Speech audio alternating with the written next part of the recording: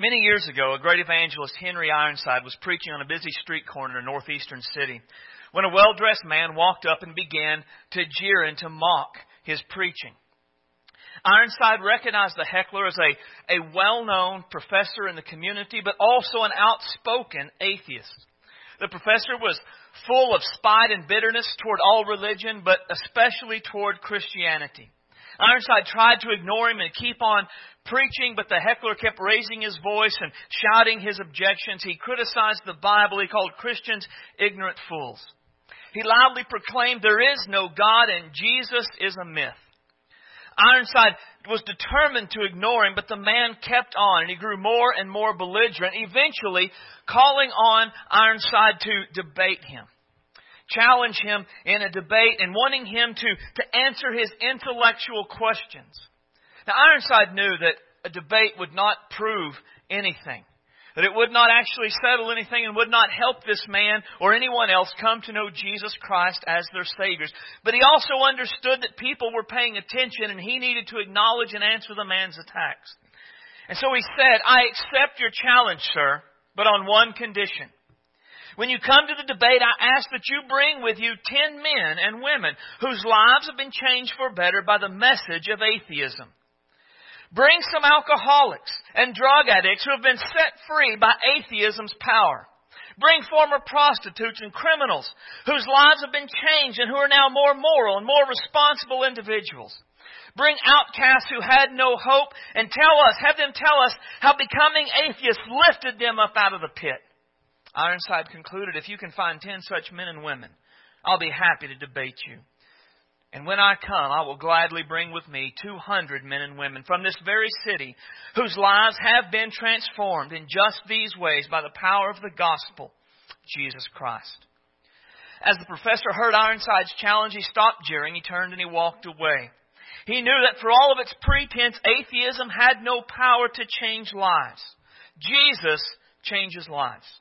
Jesus makes us into a new person, and the salvation He gives us new life. Today we're going to look at a passage of Scripture that wonderfully describes the difference Jesus makes in those that He saves. Open your Bible to 1 Corinthians chapter 6. Verse 9 is where we're going to start. And I do not know what page number that is. I did not put it in my sermon notes. When you find that, I'll ask you to stand to honor the reading of God's Word.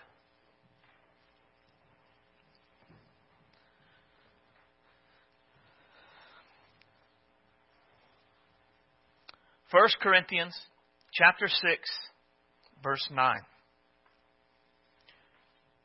"Do you not know that the unrighteous will not inherit the kingdom of God? Do not be deceived.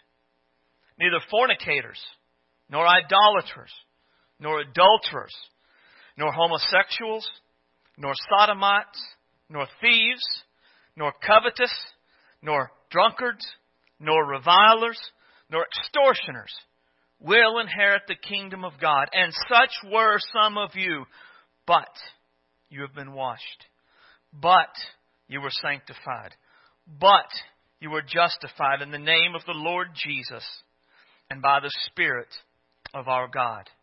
The title of the message this morning is "What Jesus Does." Let's pray. Our Father, we love You today. You are great and awesome and worthy of our praise and worthy of our devotion. God, You are amazing in what You do in the lives of those who believe in You. The change that You have brought into my life, God, is something I am ever thankful for and often amazed by. Your power is not diminished from the days of Corinth to the days that we are now. You are still the God who changes lives, pulls people out of the pit, washes them, regenerates them, and makes them into new creations. Father, many in here today have experienced Your life-changing power, and we can attest to what You do in the life of those who believe is a wonderful and amazing thing. God, there are likely some in here today that have never experienced this life-changing power. They tried on their own to turn over a new leaf to make changes, but those changes were not successful. Father, today let Your Holy Spirit come and let Him work in the hearts and the minds of all that are gathered here today to see what You can do.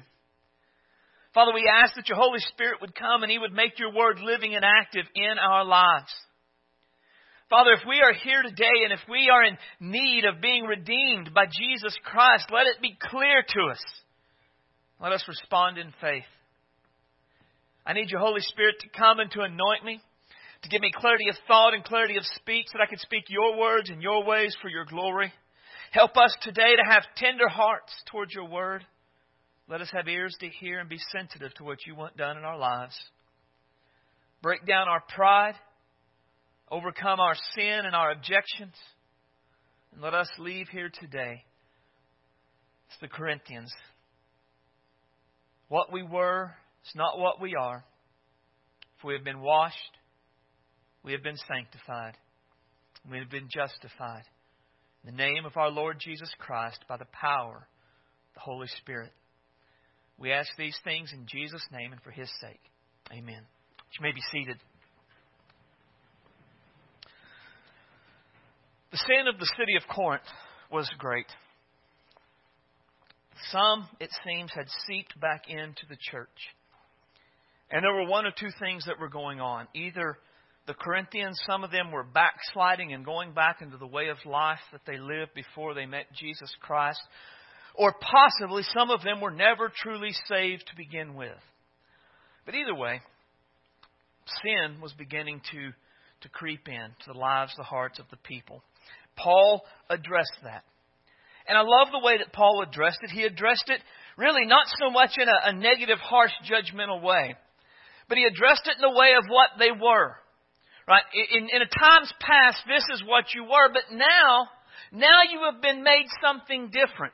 Right? Don't go back to what you were, because Jesus has done something great in your life. And that's the encouragement that he wants them, is to live the difference that Jesus has made in their lives. And the truth, the central truth that I want us to understand, is that Jesus turns sinners into saints. When Paul arrived, the people of Corinth lived in the sins that were listed here, and probably many others. Paul preached Jesus. The people believed in Jesus.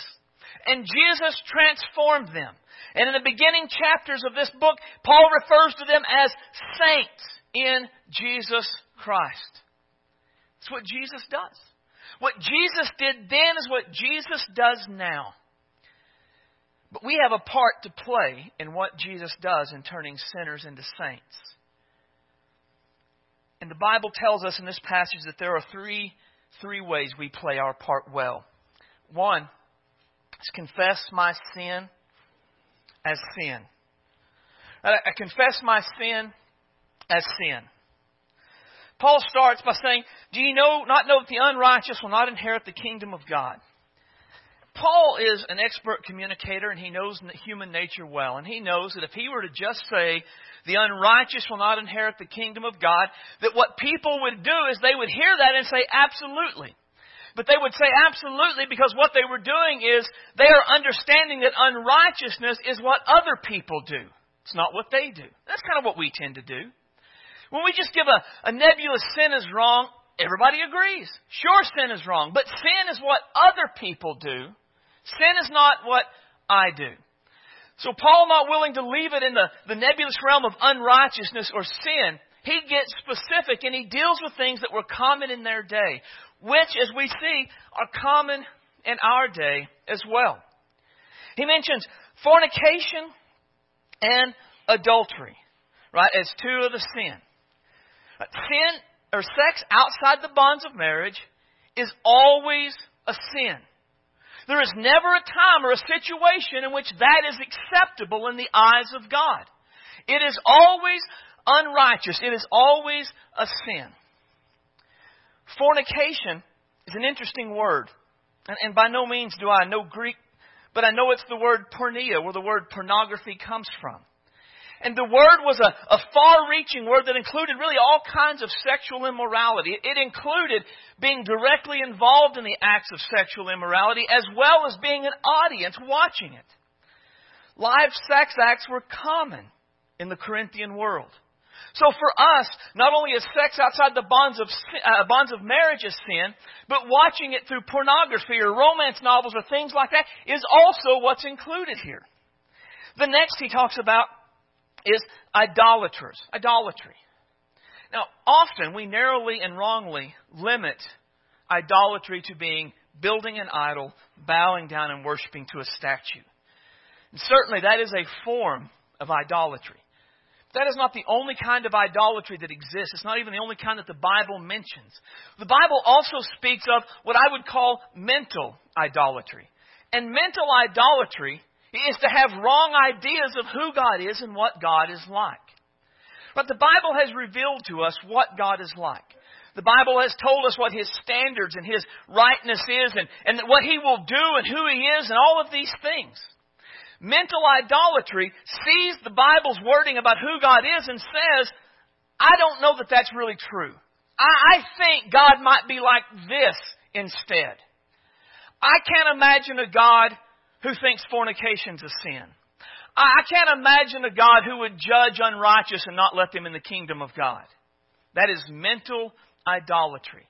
Anytime we reject the biblical revelation of who God is and what God is like and make a God that suits us, that is idolatry and is always a sin.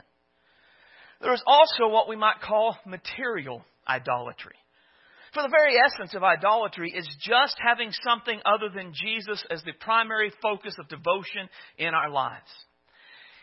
Anytime something other than Jesus, my love for Him, my desire for Him is the driving force of my life, whatever that is has become an idol for me.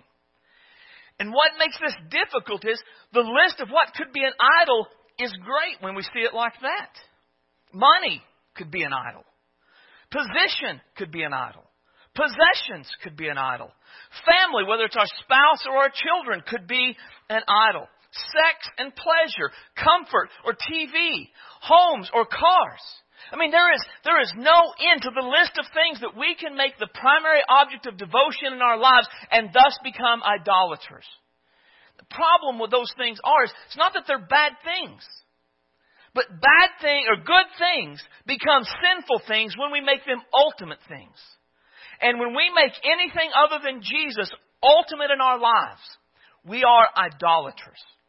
And perhaps the greatest idol of our culture is just very simply self-idolatry. Jesus has called on all of us to follow Him, to deny ourselves, take up our crosses and follow Him.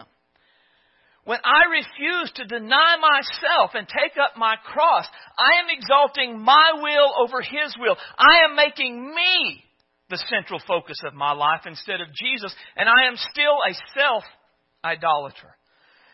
Idolatry is a sin, and it always will be.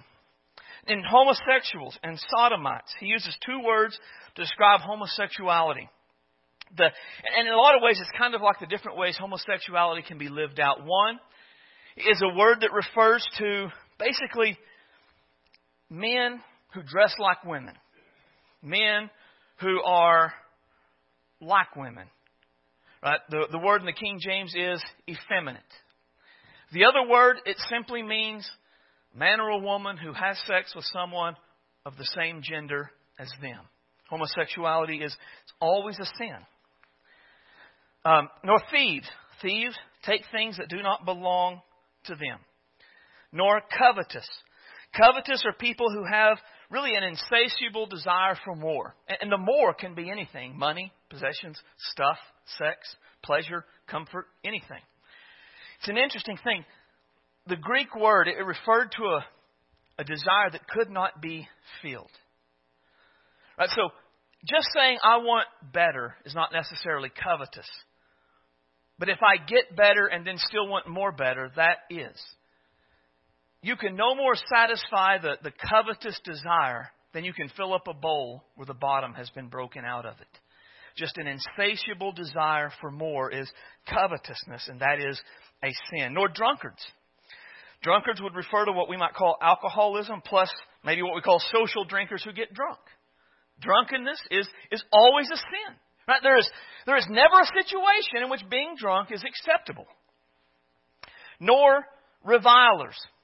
Revilers are people who are basically verbally abusive.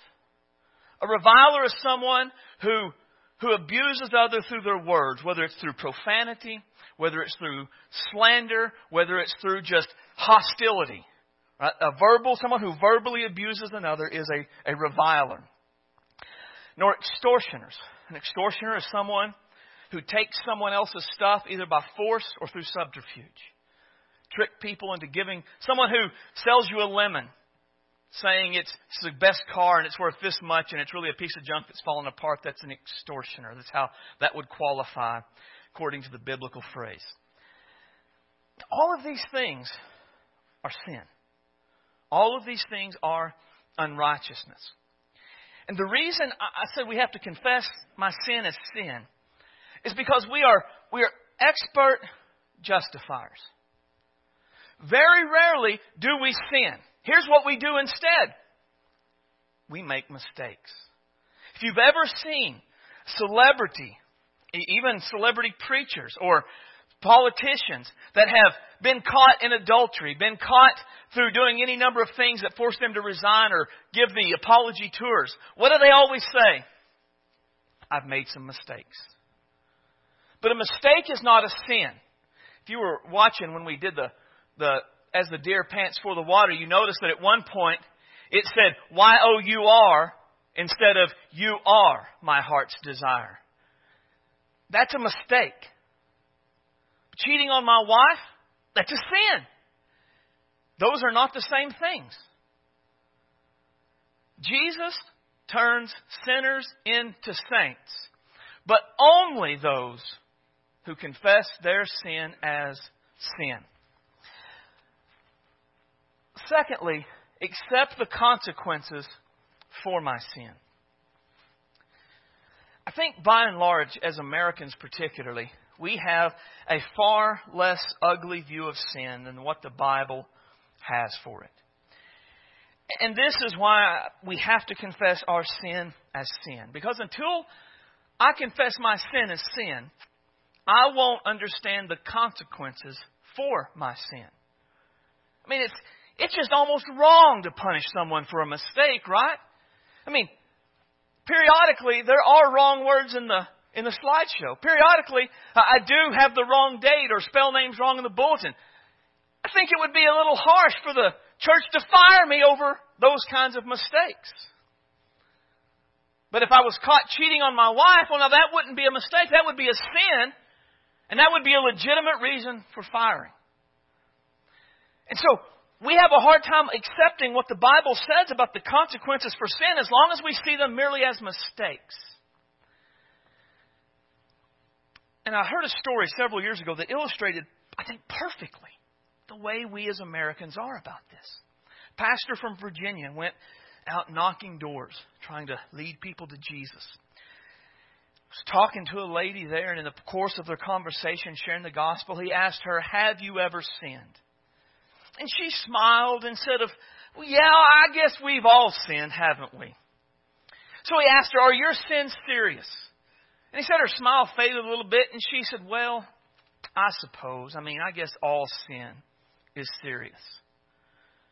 So he asked the third question. Is your sin serious enough to send you to hell? And he said her smile went away completely, and she said, "No. No, it is not." And I believe that is the view that most people, most Americans especially, have of our sin. Sure, we've sinned. Everybody blows it. Oh, I suppose all sin is serious. Serious enough to send me to hell? Absolutely not.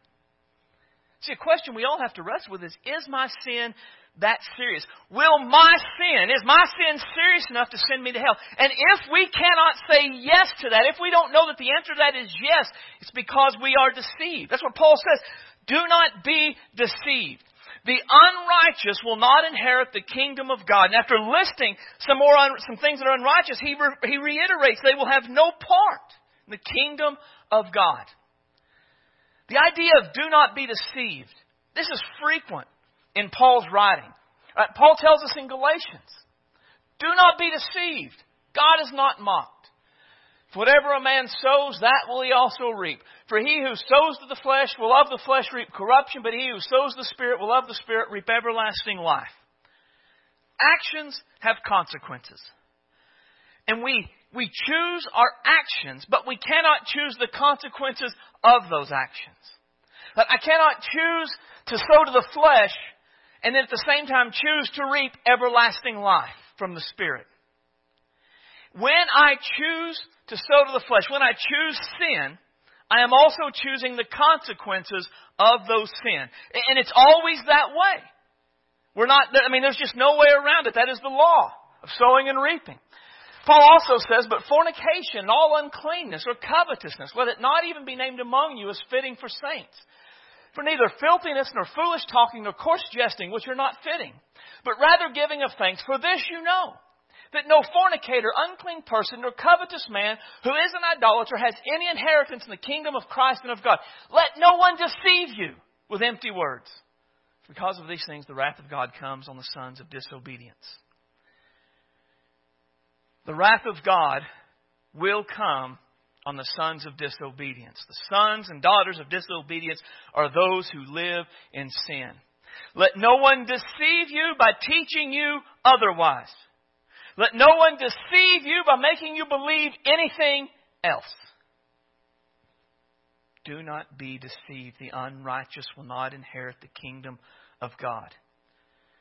Now, I believe, as I was thinking about this, that there are multiple ways in which people are deceived about this. One is through false teaching, deception. Right? This is what Paul was referring to with empty words. False teaching, deception says the Bible doesn't mean what it says. The Bible doesn't mean what it says. You pick any sin that Paul has listed here or that he listed in Ephesians or that Galatians 5:19 through 21 lists, and you Google it, and you will find someone who professes faith in Jesus Christ explain why that sin, that action is not a sin. Their writing will sound scholarly likely. It will have all of these reasons about why the times have changed and how back in that day it wasn't like it is today. And it'll sound really good. But there's really only one problem with these arguments. Those who are writing these position papers do not get to make the rules. God does. God is the one who determines what is righteous and what is unrighteous. Right? And when God has revealed what is unrighteous, as He has in His Word, there is no higher court to appeal to. There is no one who outranks God who can change the rules. No matter how scholarly they sound, how many Greek words they use, how many big long words they use, it doesn't change anything. What God has said, man cannot change. Do not be deceived by false teaching. The unrighteous will not inherit the kingdom of God. There's also the exception deception. The exception deception says, I'm the exception to the rule. This is something we see all the time. People who believe they should be the exception to negative consequences for their actions. For the teachers in here, how many times have you had a student not study, not do their homework, and then flunk the test, come to you afterward and say, why did you flunk me? Right? No, I didn't flunk you. You didn't study. You didn't do your homework. You failed the test. They expected that even though they didn't study, even though they didn't do the work, they should get a passing grade. They should be the exception. I bet Michael could tell stories of pulling people over who were going 60 and a 45 and have them explain why it was okay for them to be speeding at that particular time. We tend to believe we should be the exception to negative consequences. And we believe that when it comes to this. I think that's part of why Paul said, do not be deceived. God is not mocked. God has said there are consequences for our actions. God has said that He has no favorites who can sin and get away with it. You are not the exception to the rule. Do not be deceived. If you are unrighteous, you will not inherit the kingdom of God. A third deception is the replacement deception. The replacement deception says my good deeds outweigh my bad deeds. The replacement deception, we look and we say, as long as, I'm doing things wrong. I'm not trying to deny that. But look at all the good I do also. Look at all of these good things I do and all the good deeds I do. And we try to point to that. And those who believe the replacement deception believe that as long as their good deeds outweigh their bad deeds, then they're okay. Now, an interesting thing about that is that those who believe this, they define good deeds and bad deeds in their own way. It's not that they use the Bible to do this. Those who believe the replacement deception, they're not turning the other cheek. They're not forgiving others. They're not sharing the gospel. They're not helping the poor. They're not living a holy life except in this area. They are defining good deeds. I'm a good worker. I dress nice. I'm a productive member of society. They define their bad deeds in their way. It's not like I'm killing people. Right? It's not that they're defining things biblically and trying to compare the two. It's that they have their own definition of good deeds and they have their own definition of bad deeds. And since their definition of good deeds are better than their definition of bad deeds, they're okay. To that I say, do not be deceived. God is not mocked. You cannot live a life of rebellion against God and expect that your other deeds will offset that. And if there was another one, I would say it's the comparison deception. I'm not as bad as they are. Yes, I'm doing these things and they're wrong, but I'm not as bad as Bob over here. Look at Bob. Bob is a horrible human being. I'm not that. That's also a type of deception. Do not be deceived. Those who live in unrighteousness and sin will not inherit the kingdom of God. Those who live this life in rebellion against God will not spend heaven with God, will not go to heaven and spend eternity with God. That's just not the way that it works. And it's not just here that we find this. We saw in Ephesians 5 the same sort of an idea. If we were to look at Galatians 5, we would see the same sort of an idea. The works of the flesh are manifest, and they are these. And it lists these things, and it said, and such like. And I tell you, those who do those things have no part in the kingdom of God. But the one that interests me the most, the one that I have found the most interesting on this, is found in the book of Revelation. Turn with me to Revelation chapter 21.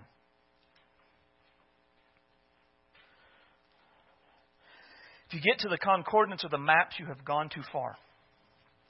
Revelation 21 is our clearest and best picture of what heaven will be like. Most of the images we have, they come from here. John the Revelator writes, Now I saw a new heaven and a new earth. For the first heaven and the first earth had passed away, and there was no more sea. Then I, John, saw the holy city, New Jerusalem, coming down out of heaven from God, prepared as a bride adorned for her husband. And I heard a loud voice from heaven saying, Behold, the tabernacle of God is with men. He will dwell with them. And they shall be His people, and God Himself will be with them and be their God. And God will wipe away every tear from their eyes. There shall be no more death, nor sorrow, nor crying. There shall be no more pain, for the former things passed away. Then He who sat on the throne said, Behold, I make all things new. And He said to me, Write this, write, for these words are true and faithful. And He said to me, It is done. I am the Alpha and the Omega, the beginning and the end. I will give of the fountain of the water of life freely to him who thirsts. He who overcomes shall inherit all things, and I will be his God.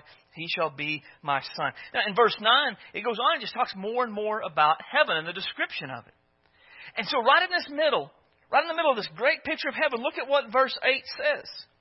But the cowardly, the unbelieving, the abominable, murderers, sexually immoral, sorcerers, idolaters, and all liars will have their part in the lake which burns with fire and brimstone, which is the second death.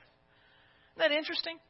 Right in this positive, hopeful description of heaven, God takes a side road and said, but not everybody's going. These people have no part in the kingdom of heaven. And the reason I believe that God put this here, because it's in such stark contrast to the rest, is because God in His infinite wisdom knew that a day would come like ours. A day in which everyone believed they were going to heaven. In which everyone would say, look at this description of heaven. I'm going there. That's for me. And God knows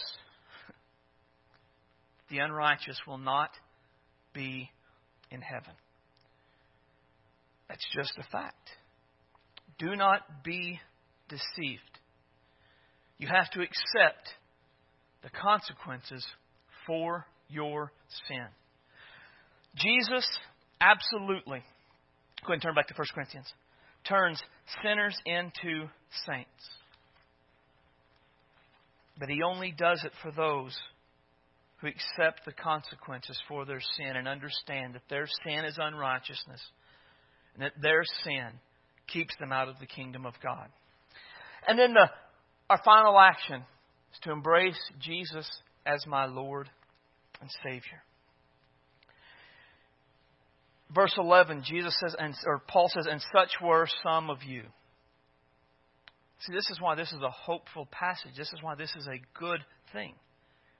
Sin, for sure, is dangerous. Sin, for sure, is damning to our souls. But living in unrighteousness does not have to be fatal, because there is a God-given cure for our unrighteousness. God has a plan that will fix what we have done wrong. Right? And Paul describes what Jesus does. Right? And this is all about Jesus. Right? This is all done in the name of Jesus and in the power of the Holy Spirit. So Jesus is the name by which we are saved from our unrighteousness and the judgment to come. The Holy Spirit is the one that helps us to go from being unrighteous to righteous, from being condemned to being saved. And Paul describes this work in three ways. First, he talks about being washed. Now, the phrase, the idea of being washed, is found multiple times in Scripture under different wording. In Titus 3, verse 5, Paul there describes it as the washing of regeneration. John chapter 3 and verse 3, Jesus describes it as being born again. And this is what the Holy Spirit does in our lives really prior to salvation. Because what happens is, naturally, we don't see our sin as sin. Naturally, we don't see our sin as serious enough to send us to hell. Naturally, we're okay without Jesus. We don't figure we need Him all that much. We're okay if other people do, though. But what happens is the Holy Spirit, He comes upon us. And He begins to convict us of our sin, our unrighteousness, and of the judgment to come. Really what He does is He makes us see ourselves in verses 9 and 10. It's the Holy Spirit that makes me see my sin as unrighteousness. It's the Holy Spirit that makes me see that my sin is separating me from God. And because of that sin and living in this willful rebellion against God, I am separated from Him and I have no part in the kingdom of God. That's what the Holy Spirit does. And then once He has revealed this to us and made us aware of our sin and our condemnation and the fact that we are going to face judgment before God, He also reveals to us Jesus Christ. He makes us see that what Jesus did on the cross was for us. That because of Jesus, we can be saved. And at that moment, once we have been revealed to us our sin and Jesus' righteousness, we have a choice to make. At that moment, we will either turn from our sin and turn to the Jesus the Holy Spirit is revealing to us, or we will stay in our sin and we will reject the Jesus the Holy Spirit is revealing to us. But make no mistake, we always make a choice. Right now, in this moment, today, every person in here will make a choice about what to do with Jesus. Every person in here will either choose to receive Jesus as Savior and Lord, or they will choose to reject Jesus and continue to live in their sin. We always make a choice. When we choose to receive Jesus as Lord and Savior, the Holy Spirit then comes upon us. And He washes us. He regenerates us. And at that moment, we are born again. And the idea of being born again and regenerated is that we are a new creation. Our sin has been washed away. God accounts us as righteous in Christ. We are a brand new person, a brand new creation. This is what Jesus does. He also sanctifies us. Sanctification is the process that the Spirit of God works through the Word of God to help us become more and more like Jesus. The Holy Spirit, from the moment we are regenerated, we are washed, He begins to work in our lives and He begins to help us to see issues in our life that need to be dealt with. This isn't right, do this instead. You need to stop doing this and start doing that. You need to start doing this and stop doing that. He just constantly is working in our lives with the goal of helping us to be like Jesus. Also, it says we are justified. Justification is the process of where God declares a believing sinner to be righteous. And this is the best thing of all, I think, for us to get. The moment we receive Jesus, we turn to Him and we embrace Him as Lord and Savior, God declares that we are no longer guilty. This is like Romans 8:1. There is no condemnation for those who are in Jesus Christ. See, salvation isn't a matter of being good enough. It's not a matter of turning over a new leaf and earning the goodness and the grace of God, earning His forgiveness, for we could never do that. But when we follow the Spirit's leading to the cross and we embrace the cross and the Savior that it represents, at that moment God says, not guilty. Your sins have been paid and we are free. We are forever free. This is what Jesus does. The Holy Spirit does all of these things. See, the Holy Spirit, He wants us to understand that what we were can be, that what we are can be what we were. Right? Verses 9 and 10, they have been true for all of us at various points in our life. We have been unrighteous and we have been in sin. But the Holy Spirit, through what He does, He can take us from what we are and He can make us something entirely different. And this is a choice that each one of us must make on our own. We must choose to follow the Spirit's leading, turn from our sin and turn to Jesus. Jesus absolutely turns sinners into saints, but only after we embrace Him, Savior and Lord. Now, I know what we've talked about today it's stiff, right? I mean, this is a straightforward, this is sin, you do this, you don't go to heaven, you go to hell. It's pretty rough. But I do believe we need to receive it just like it was given. I think it's meant to be stiff. Some things just have to be that way. Here's why I believe this. Yesterday I was reading my Bible, and my gospel passage was in Matthew chapter 12. And Jesus said, "A tree is known by its fruit." You know, we know this in the natural world, right? I mean, when you see a tree with apples, you can safely conclude that's an apple tree. But I want you to use your imagination with me for a second to picture a scene. You come to my house and we go in my backyard and you see the apple tree that's back there and there are a few apples on it. And you ask, "Are the apples on your apple tree good?" Now imagine I reply, "It's a peach tree." You'd probably say, "Well, I see apples on it. It's an apple tree." Now imagine if I replied and said, "It's just going through a rebellious phase." I mean, it's just, that's where the apples are coming from. But deep down, it's still a peach tree. It knows what's right. It knows it's a peach tree. But when the rebellious phase is over, then it'll turn back to making peaches again instead of apples. Or imagine if I said, "Well, you know, the trees that this tree descended from, they were a rough lot. And they never really got with the whole bearing peaches thing. And it left it with some issues that it has to work through. And so that's where the apples are coming from. I mean, it's just trying to overcome its past to rise to where it should be." Or imagine if I said, I mean, no peach tree's perfect, right? I mean, you can't always expect a peach tree to bear peaches, right? I mean, every peach tree is going to mess up and occasionally bear apples. Come on, we know that. Or imagine if I said, "How judgmental are you? What are you, God? Who are you to get to decide what kind of fruit my peach tree ought to bear?" Now, if I were to reply in those ways, you would think I had lost my mind. But the reality is, that's how we respond to passages like this. When we begin to deal with sin and unrighteousness, and it's in our lives, or it's in the lives of a loved one, we instantly begin to make excuses. Why? What said was true, but not for me, not for my child, not for my family member. Listen. If your life is characterized by sin and unrighteousness, you are not a peach tree.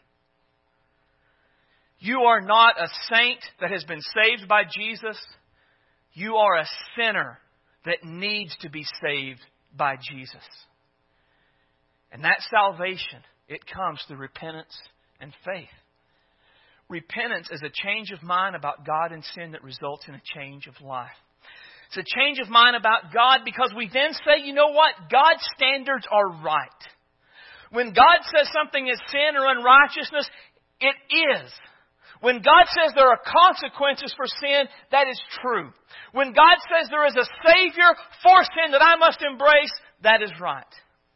It's a change of mind about sin. Up to this point, many people may well have believed that their sin were just mistakes. But you have to change that mindset. You have to embrace the truth that your sin is sin. Up to this point, you may have believed that your sin was not that big of a deal. Surely your sin was not enough to keep you out of heaven. But you must change your mind and embrace the truth. Your sin is unrighteousness. As long as you live in that, you have no part in the kingdom of God. To this point, you may well have believed that as long as you're a good person, you really don't need Jesus.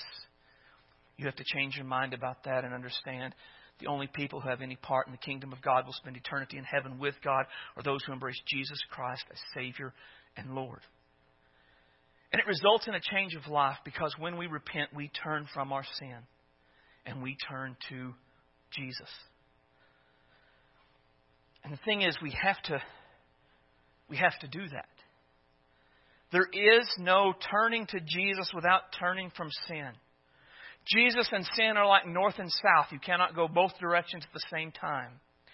You cannot go to Jesus while living in sin. You cannot go in sin while leaning into Jesus. You have to turn from one to do the other. And this is your choice. Your decision to say, I am tired of going to sin. I am tired of being condemned. I am tired and I do not want to go to hell. So I am going to turn and go to Jesus. And as we do this, we have to let go of the sin with the determination we are going to forsake it to the best of our abilities. And we have to grab on to the cross. You have to let go of one to grab the other. You cannot cling to your sin and to the cross of Christ at the same time. You can grab on to one or the other. And as you do this, you do it because you believe that Jesus died on the cross for your sins. You believe that He rose again on the third day, and you believe that because of that, He will save you. And what you are can be what you were. That you can be washed. You can be sanctified. You can be justified through Jesus Christ and the working of His Holy Spirit. And that, my friend, is a step you and you alone have to take. There is no one who can embrace Jesus on your behalf. There is no one who can repent of your sins on your behalf. You must repent. You must believe. You must call out to Jesus. You must embrace Him. And the Bible promises all who do that, they will be saved. At the same time, those who reject that, those who resist that, understand they will not be saved. They have no part in the kingdom of God. At this point, we're going to stand as the musicians